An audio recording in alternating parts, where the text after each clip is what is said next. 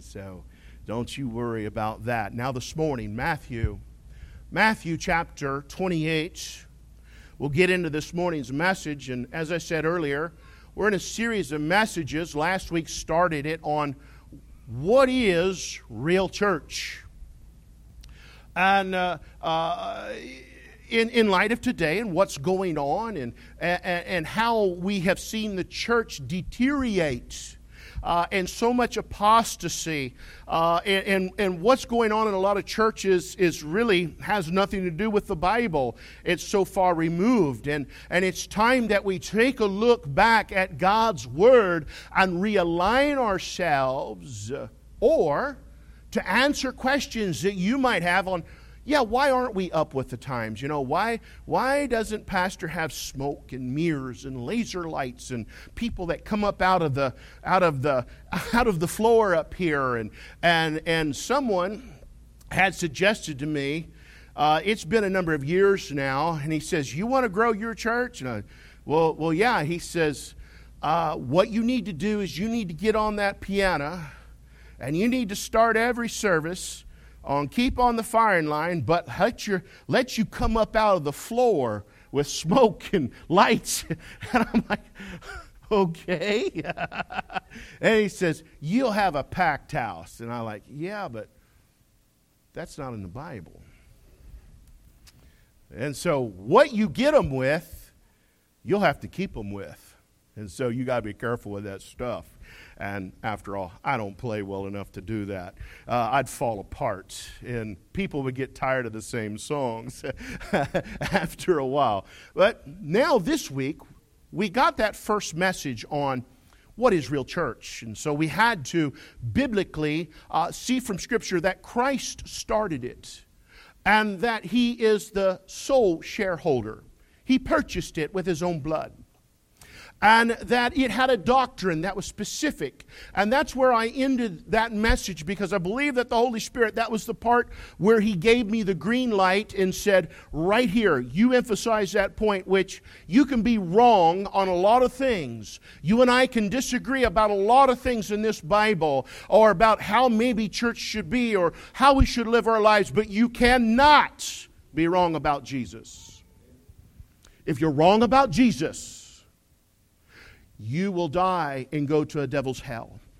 And that is one of the doctrines. And remember, there's a verse in the Bible that says that the church, and I'll work my way to it, is the ground and pillar of the truth. And our job is to tell people about Jesus. And so this morning's message, we see that God started the church. What is real church? And we're talking about a body of believers that have been born again and scripturally baptized, that assemble together in a local place to have this thing called church.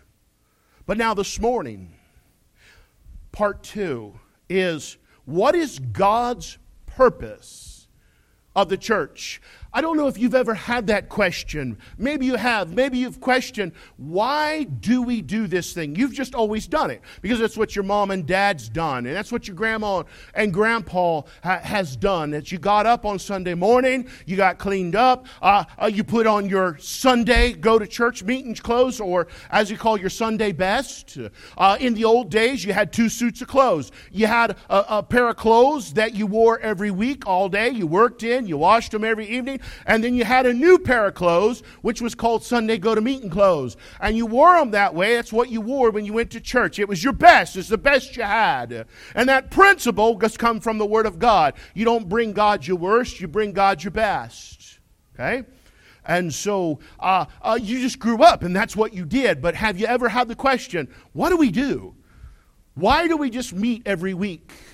Why do we do this? And you kind of catch yourself coming and going. You catch yourself coming back to church. You think you just left church and you're living your life. You got your weeks and they begin to repeat, and you lose focus on, why do we even have in church? Well, it's good to be reminded from time to time on God's purpose of the local New Testament church. And I believe that we will find the commission for the church right here in Matthew chapter 28. And let's read a couple verses of Scripture. Find your place there, and then I'll be in Luke 24. So we're not going to read much. I'll just read a couple of Scriptures. But here, first in Matthew, Christ has risen from the dead, and He's getting ready to go back to heaven to be seated with the Father. And this is what He says to the apostles. And He says in verse 18, and, well, let's move up. Verse 17, verse 16. That's where we need to start, because I want to make a comment there on verse 17. Then the 11 disciples, remember, Judas is gone, he betrayed. He went away into Galilee, into a mountain where Jesus had appointed them. Jesus told them before time, you will find me after 3 days and 3 nights in Galilee in a mountain. So they come there. He says, and when they saw Him, they worshiped Him. Now watch this. But some doubted. Now they were worshiping, but they still had some doubts. They still worship. Now we could stop there and preach. Have you ever had doubts in your life? And so the Bible is indicating just because you doubt what God can do, what God has done, you need to worship your way through that thing. God will increase that faith. And Jesus came and spake unto them, saying, all power is given unto me in heaven and in earth. Very powerful statement. Now here's where we get what we call the Great Commission. It's the great commandment to the church. You say, well, preacher, this is the 11 apostles or disciples. Well, the Bible is clear to tell us in Ephesians 2, verse 20, that they are the ground and the pillar, part of the foundation of the church. So their command to them is also applicable to us. And then he says that Jesus Christ was the chief cornerstone of the church. So he says, go, ye therefore, and teach all nations, baptizing them in the name of the Father and of the Son and of the Holy Ghost, teaching them to observe all things whatsoever I have commanded you. And lo, I am with you always, even unto the end of the world. Amen. And now let me run over to Luke. He's going to be talking about the same thing. Going to use some different wording to bring about a fuller understanding of what the purpose of the church is. And verse 45 of Luke 24, the Bible says, then opened he their understanding, talking about Christ. This is on the road to Emmaus, that they might understand the Scriptures, and said unto them, thus it is written, and thus it behooved Christ to suffer and to rise from the dead the third day, death, burial, resurrection, and that repentance and remissions of sins should be preached in His name among all nations, beginning at Jerusalem, and ye are witnesses of these things. And behold, I send the promise of my Father upon you, but tarry ye in the city of Jerusalem until you be endued with power from on high. Let us pray. Our gracious Father, we come, we thank you now. Lord, help us today. Be with those that couldn't be here today. Maybe they're under the weather. Now, Father, we also pray for those that are backslid. They should be here and they're just not. Lord, that you work in their hearts also, because they're forsaking the assembling. Lord, we pray for those that are down. We pray for Sister Kathy Holly. We pray that she continue to get better and to heal and to quickly get back to normalcy in her life with her back surgery. Lord, we give you all the glory and honor this morning. Speak through me. Let the Holy Spirit work and open the eyes of the blind in Jesus Christ's name. Amen. So as I said last week, the message was on what is real church.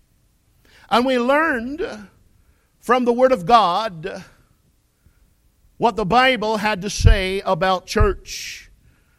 We got into how it was started, that it's made up of born-again believers. It's not a building. We have a beautiful building, and we want to fill it, but it's not the church. There's been many good church services down by the riverside or in Brush Harbor meetings. But church is a called out assembly. It's a called out assembly of believers who have been born again. And He's called them out to be separate from the world and from the power and the ideology of the world. We're not supposed to look like the world. We're not supposed to act like the world. We're not supposed to use the world's methods to gain a big crowd. This is God's church. And then we learned about the doctrine of the church, about Jesus is the only way to heaven. There is no other way. I don't care what Oprah Winfrey says. There's only one way to heaven. We preach the salvation gospel, not a social gospel here. And Jesus was born of a virgin. That Jesus is God manifest in the flesh. And it is a doctrine. That doctrine right there, you cannot be wrong on who Jesus is. The Bible was clear. We went to 1 John 5:7, where He clearly tells you there's three that bear witness, and then He says, and these three are one. Pretty plain. That Jesus died for the sins of the whole world, and Jesus rose again the third day, and Jesus is alive today, seated on the right hand of God. And so, why do we come to church besides the fact that the Bible tells us to? And the Bible does tell us. He commands us. And if you've seen that over there in Matthew, He says you need to teach the new believers all the things that I've commanded you. So there are some commands that God wants us to follow. And one of those commands is to go to church. I'll give you that scripture and we'll read it because I need to make a point there in the introduction. It's in Hebrews chapter 10 about verse 24. And he says, let us consider one another. Now look where he's going about this, because he's talking about being considerate, being kind, being loving.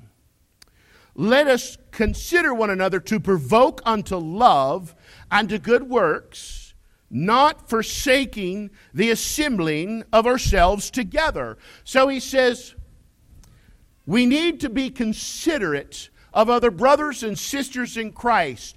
And when we won't attend and when we forsake the assembling, we're not being considerate of brothers and sisters in Christ.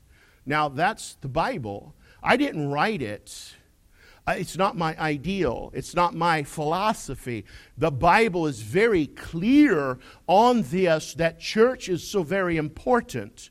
And it has a purpose. And then he says this to finish that verse. Not forsaking the assembling of yourselves together as the manner of some is. He said some, that's their conviction. That word manner means conviction. It's an Old English word. He says, but we're to exhort one another, and so much the more. We need to do this more and more as you see the day approaching. Now, what day is that? That's the coming of Christ. And so as the world gets more wicked, we're to have more church, not less church. Oh, man, preacher. Is that in the Bible? Yeah, it is, and it's actually in the New Testament. It's been there all the time since God wrote it. So what do we do now that we are saved and attending church? What is our purpose? Why do we meet together? What's going on? I believe it can be summed up here in Matthew and verses 19. He gives us a commission. He's addressing the 11 disciples or apostles. Apostles means sent ones. Disciple means disciplined pupil. And so he's getting ready to send them out. after the death, burial, and resurrection, there will be sent ones. And that's why the picture this morning, it's a picture of someone barefoot, but he's on the go. He's on the move. And I thought that to be fitting to portray church and what God's ideal is for the church. Number one, I see here in verse 19, he says, go. Did you see that? Go is action. Go means you're going to have some movement. I call this biblical evangelism. This is action. It has to do with movement. The main focus of the church is to go and tell others about Christ. And that is why I read Luke 24 also. Because over there he says, preach. Here he says, teach. And you say, well, preacher, which is it? Well, it's both. Brother Paul Dabdu, one of my teachers, Bible school, said, what the Bible is teaching you is that every time you preach something, you teach something. And every time you teach something, you preach a little something. And what that does is bring balance to the ministry. I find that to be true. You know, a church that just does all teaching, they can be as straight as a gun barrel, but dead as a doornail. No life. But you can have another church that gets into all preaching and what I call camp meeting style, and I'm not against it, but camp meeting style. And so they get into the glory, and you hear the shouting and the running, and I'm for shouting and running if God's in it. But you get all of that, but no teaching, and you then what happens is that evolves into sensationalism and emotionalism, lacking discernment. And so then it gets out of balance the other way. And it's like a tire. It's got to be balanced. Because when it begins to spin and go, you don't want it bouncing. And so the Bible is teaching us that as a pastor, as a preacher, because he tells Timothy to preach, then he tells Timothy to teach. And he says, you bring balance in this. But then Luke says, here's what you preach. You preach the death, the burial, and the resurrection of Christ. But then he says, you confront them about sin. Oh, that's a bad word today, isn't it? So nobody wants to talk about sin. Nobody wants to talk about living in sin. And here's how you need to think about this. Sin is a crime against God. And so when you break God's law, it's a crime against a just and a holy God. And a lost man needs to understand there's a reason that he needs to be born again, is because in his present state, he is at enmity with God. He's living in sin. He has the way of the world he's ingrained in. He doesn't care about the things of God. He doesn't care about the house of God. He doesn't care about the Bible. All he cares about is the next situation that will bring him some pleasure in this life. Whether that comes through alcohol, drugs, all manner. There's a list a mile long in the Bible. And he says, when you preach Jesus, you make sure that those people know that they're sinners. Now, what did I say a few weeks ago? Any gospel presentation that leaves out the confrontation about your sin condition is not right. What did Jesus preach? Except ye repent, ye shall all likewise perish. Jesus preached repentance. John the Baptist preached repentance. The early church preached repentance. Acts chapter 2. They fall under Holy Spirit conviction. Biggie says, you were the ones that killed Jesus. You're guilty of the innocent blood. That was the Messiah. That was the anointed one. They said, what must we do? He says, repent. receive Christ and follow the Lord in believer's baptism. Say, well, he didn't say that exactly. I'm paraphrasing. He says, repent and be baptized. You say, oh, so baptism part of it? We'll get to that in a minute. No, it's not. There's people that get messed up on water baptism. They think water saves you. It don't. Doesn't say that in the Bible. Repentance, trusting Christ. He says repentance. There in Luke, he said repentance toward God. Repentance is when you turn from your wicked way, how you're living your life, now that you've been confronted that you're committing crimes against God, you say, I didn't realize that. I didn't know. I know I have this hole down inside of me, and I'm doing all these things to fill it, and nothing's bringing me happiness. That's because Jesus is missing, and you need to turn to Jesus. But you're going to have to confront them about sin. There's a reason they need Jesus. They're lost and undone in their sins. So he says, go. We need to go. This is called biblical evangelism. It's the saving gospel that we're to preach. But then he says, don't leave out. Now remember over there in Luke? He says, you preach repentance of sins, but you also preach remission. That's forgiveness of sins. I don't care what sins you've committed. Jesus said, you come to Him. You turn your life to Him. You trust Him. You receive Him, and He'll forgive you of your sin and all unrighteousness. He said, don't leave that part out either. The remission of sin. So some, they fulfill this part of the commission as missionaries. Church should support missions. We support missionaries. You should support missions through your local church. You do support missions, don't you? It's part of the Great Commission. It's part in being obedience to Christ. Some go as pastors and teachers. Some go as evangelists. Everyone that is born again has been commanded to go.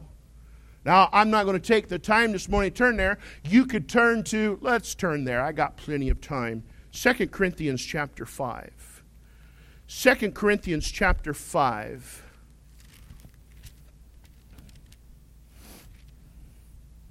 Verse 14. Talking about the love in verse 14 of Christ. He's talking about salvation. When you get saved, you receive the love of Christ. Now, this world talks about a love. They talk about God's love, but it's completely different than what the Bible describes.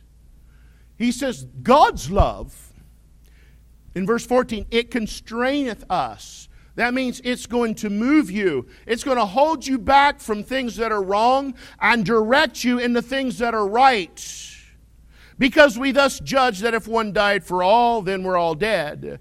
And that He died for all, that they which live, talking about saved people now, should not henceforth live unto themselves. So after you get saved, it's not your life, it's God's life now. But unto Him which died for them and rose again. Why? Because Jesus owns the church. You're the church. Wherefore, henceforth, know we no man after the flesh, yea, though we have known Christ after the flesh, yet now, henceforth, know we Him no more. Therefore, because you've been born again, if any man be in Christ, he is a new creature. What does he mean, preacher? That means there's going to be great change in the life of a believer. That's how you can see that. You know, if someone gets born again, they might have problems with alcohol. They might even be a drunk. And they can surely get saved, but after 10 years, they're still an alcoholic. There's a problem. There's been no change. You say, oh, preacher, but I know people that's gotten saved. Sometimes God takes it away immediately. Other times it's a little more of a battle. But I will put it to you like this, as I preached last week. When you get saved, God releases you from the power of Satan, from the power of this world, and from the power of the flesh. And by the way, of those three enemies I just listed, your flesh will be the biggest enemy you face.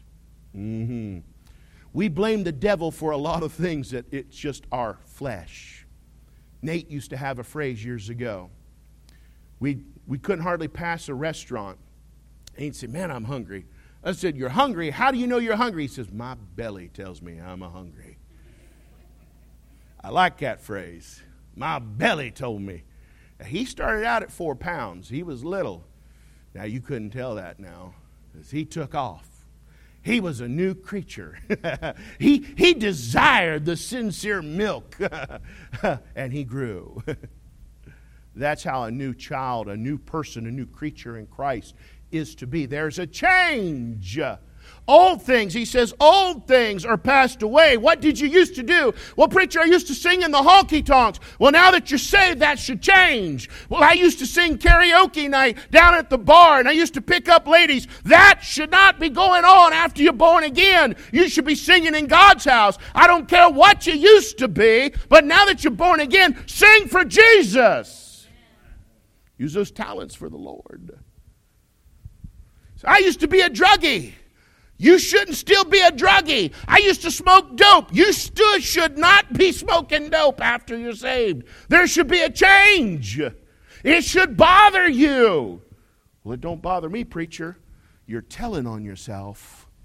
There's not a new creature down there. I don't know about you, but when my flesh rises up and it wants me to do something that I know is against the Word of God, I don't know about you, but it really bothers me. That's the Holy Spirit of God that lives down inside there. It says, don't go there. And it'll bother your conscience. Now, if that's not in you, there's one of two reasons why it's not. You're so backslid that the Holy Spirit is so grieved He's not operating the way that he should be, or you're lost. Now, I need to get to the part I wanted to get to. Old things are passed away, behold, all things have become new, and all things are of God, who hath reconciled us to himself, and hath given to us, who's that? The church, the ministry, rendering aid to others of reconciliation.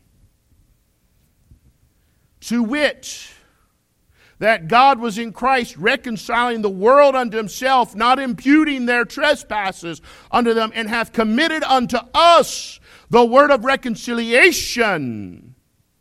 Now then, we are ambassadors for Christ. So what's the purpose of the church?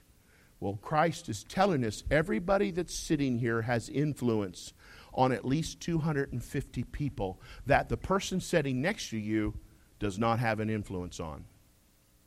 And so as you go, he says, go ye therefore in all the world. So as you go, as you're living your life, because we got to work to eat, we got bills to pay, we got lives to live and children to raise. But he says, as you go, you tell people about Jesus. Go. The church is about evangelism. Everyone has been commanded to do this. We need to tell people at work about Jesus. Some of y'all do that.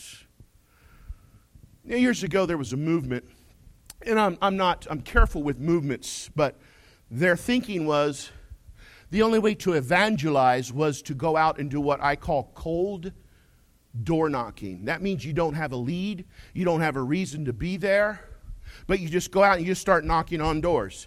And the formula was you need to knock on no less than 150 doors a week. And for every 500 doors you knock on, you might get 2 people interested in listening to you. That's a lot. And so those people said, if you're not doing it like that, then you ain't doing it. I got news for you. There's more than one way to tell others about Jesus. I don't know about you, and maybe I'm just telling on myself. Has anybody ever been plagued by meat salesmen, door-to-door meat salesmen in the day? Is that not annoying? Door-to-door window salesmen. Ever had them come to your door? And you kindly, it starts the first time very kindly saying, no, sir, I'm not interested. I don't have a dime to my name. I can't afford it. I don't want it at this time. And all of a sudden, next Tuesday, they come by again. And so this time, it's the same person. You say, sir, please, I'm not interested. And then after he's gone, the meat salesman comes by, knocking on the door. Man, you got to buy my steak. Sir, I said, are you giving any away? No. Then I can't get none. I'm broke. Well, then they get smart and they send somebody new the third week. Hey, you need to buy our windows. Anybody ever dealt with that? That gets old, don't it? By the time somebody comes knocking at your door trying to share a little bit of the gospel, you're about mad. I call that cold door knocking. Now, there's room for it. We need to do some of that, but that is not the only mode. You can tell people at work. Matter of fact, the people at work should be asking you why you're different. You do act like a follower of Christ at work, don't you? Huh? You eat, don't you? Eat out. You could leave a gospel tract with your tip. How about your neighbor? They know you're saved, right? The Bible does say to love our neighbor as ourselves. You say, but I can't stand mine. That proviso is not in there. I'm sorry, it's not. Be a hard mission field. How about the handyman? How about the yard sale lady? How about the lawn care person? And I got a good report on some people in my church this week. It was already in my message, but I got a good report. I get information from all points. Said that somebody was asking where could they go to a church where there was a family, tight-knit atmosphere. They didn't want something too big or fancy. They wanted an old-fashioned church. And 3 ladies in our church commented on Facebook and says, our church. You know what that is, lady? That is evangelism. That is going. You don't have to walk to be going. Not in our age. It's the electronic age. You know what? Pastor kind of swelled up a little bit like, amen, that's good. I claimed you this week. That blessed my soul. It was already in the message. I didn't add it after I heard that. It was already in there. Because the Holy Spirit had run across me, and the Holy Spirit must have run it across you all, because you immediately commented and says, our church. Yeah, amen. Our church. You say, well, our church ain't perfect. There's no church perfect. There's room for improvement, room for growth. But we still need to be going and telling. Don't vet people. Say, I don't know if they'd fit in. Let them make that decision. I don't know, they might get mad at you, preacher. I'll try to mind my P's and Q's, but I'm just going to preach the book. We got to get to that next point. So, evangelism, go, therefore, on the world and preach the gospel. But he says, baptizing them. He said, so is that part of it? Well, no, it is the first step in the life of a believer after he gets saved. Let me show that to you, because we see it in operation in Acts chapter 8. Acts chapter 8, turn there real quick, because this is important. And then we'll comment on what he says. It's important. Acts chapter 8, verse 36. This is the Ethiopian eunuch. And he's reading the scriptures, and Philip the evangelist. So he's going. God sent him. He says, understandest what thou readest? And he says, well, no, how can I except some man explain it to me? And so he gets up in the chariot and starts preaching to him Jesus. The Ethiopian eunuch was reading Isaiah 53. And so here's what happens in verse 36. Verse 35, then Philip opened his mouth and began at the same scripture and preached unto him Jesus. He's preaching right. And as they went on their way, they came unto a certain water, and the eunuch said, see, here it is water. What doth hinder me to be baptized? You say, uh-oh. Well, there's verse 37. Now, if you don't have a King James Bible, a 1611, verse 37 will be missing in your Bible. The number will be there. I know this is so in the NIV. They take this verse out, and it's a very important verse in your Bible. And who would want to take God's word out of the Bible? Well, it wasn't God. It would be the devil. Let's read the next verse. And Philip said, because he's talking about, I need to be baptized. If thou believest with all thine heart, thou mayest. Did you see that? Now, why would somebody want to take that out of a Bible and so they could emphasize water baptism? That's why. Water baptism is something, it's the first step in the life of a follower of Christ that you do. You follow, it's called following the Lord in believers' baptisms. The first step of obedience. If someone doesn't want to get baptized, it's a sure indication something's not right. So, well, somebody could be afraid. I've seen that, yeah. Some people have water phobias. Some people, hey, I've met all kinds. But at least they wanted to be baptized. And he says, and he answered and said, I believe that Jesus Christ is the Son of God. He said, I have believed. And Philip says, if you believe with all your heart, thou mayest. Now let's go back to Matthew. Because he specifically lays something out here that we must cover as far as one of the purposes of the church. So, purpose of the church is to go. So this week, you're to be going. And how you live your life, you go.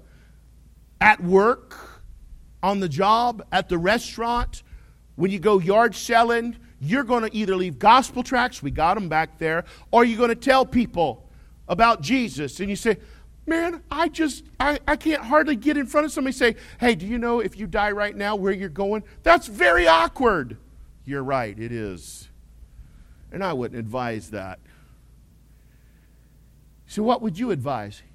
Here's what I would advise. If the Lord puts somebody on heart, you need to open up conversation with them. Why don't you say this to them? Has anybody told you today that Jesus loves you?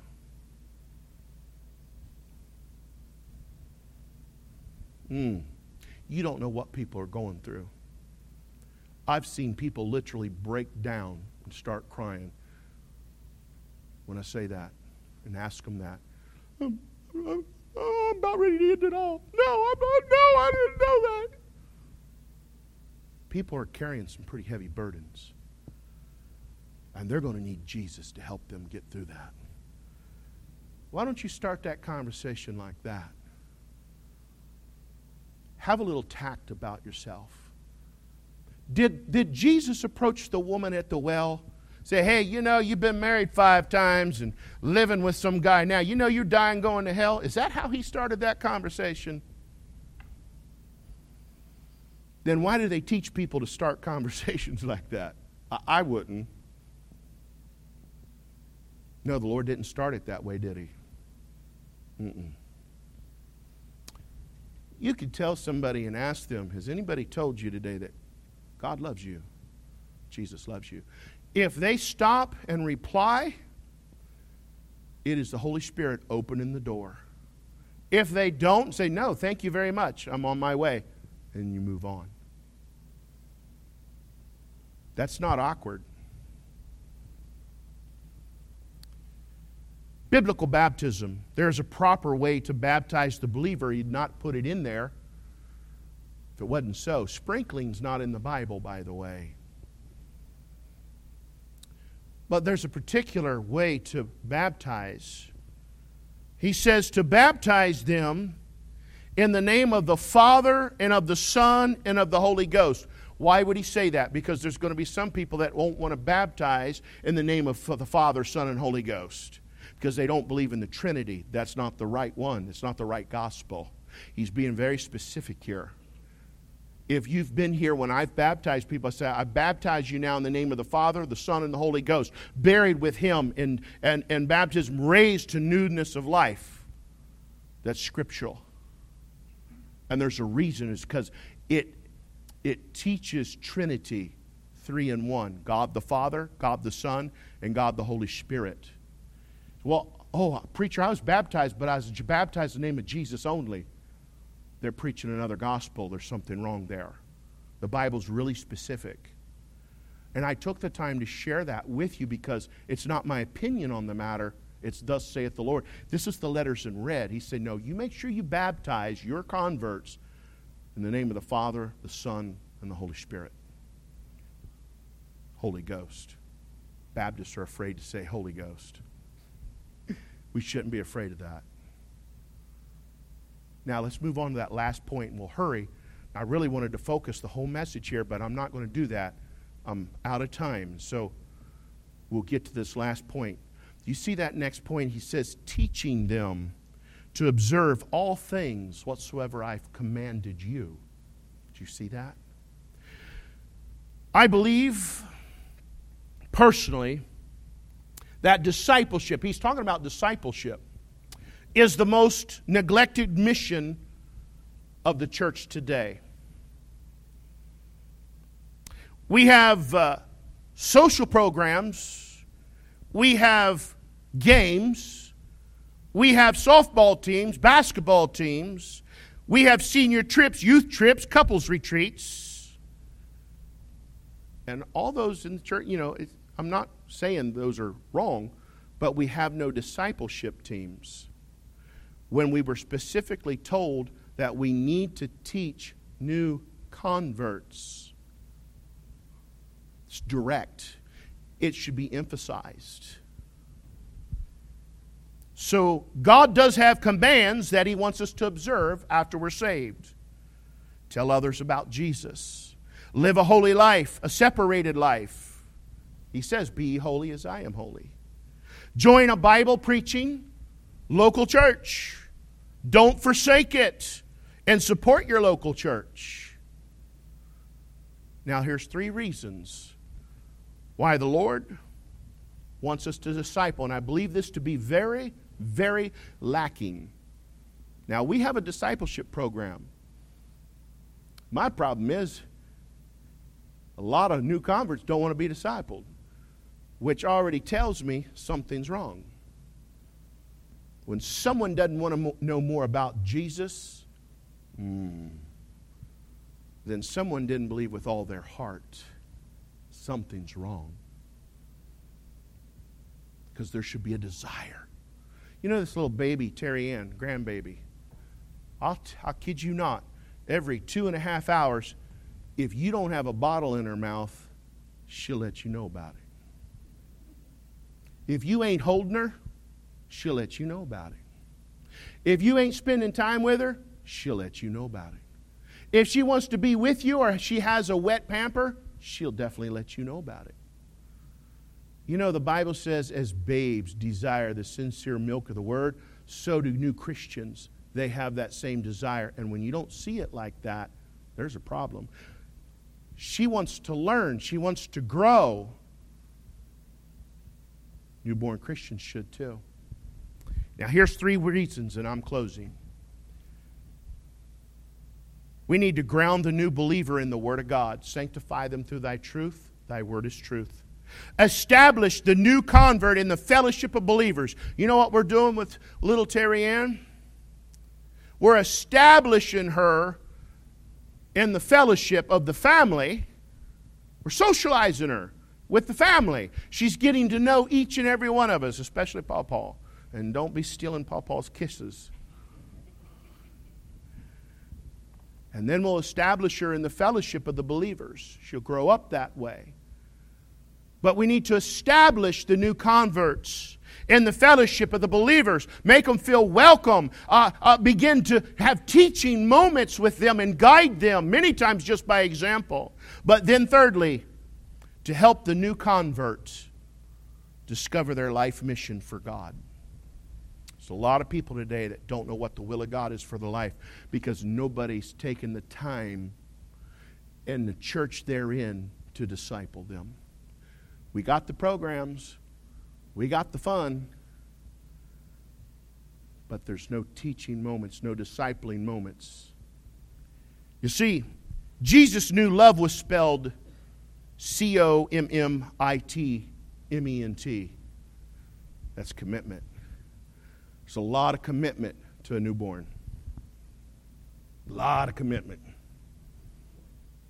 That's why the Bible uses that illustration.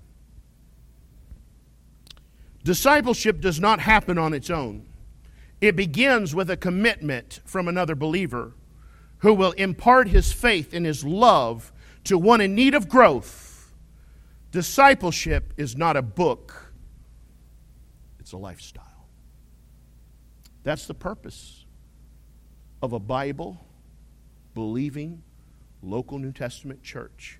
To go, to bring them in, to tell them about Jesus, to see them follow the Lord in believers' baptism, and then to begin to disciple them so that they can discover their life mission for Christ. And then we rinse and repeat. We keep repeating that.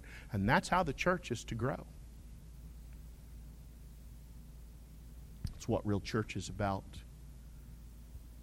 Now, in the weeks to come, we'll preach and we'll add to that because there's more to it. But these are the three main things that are in God's church. Now, we'll get into philosophies, different philosophies, and what modern philosophies has done to hurt the body of Christ and their approach.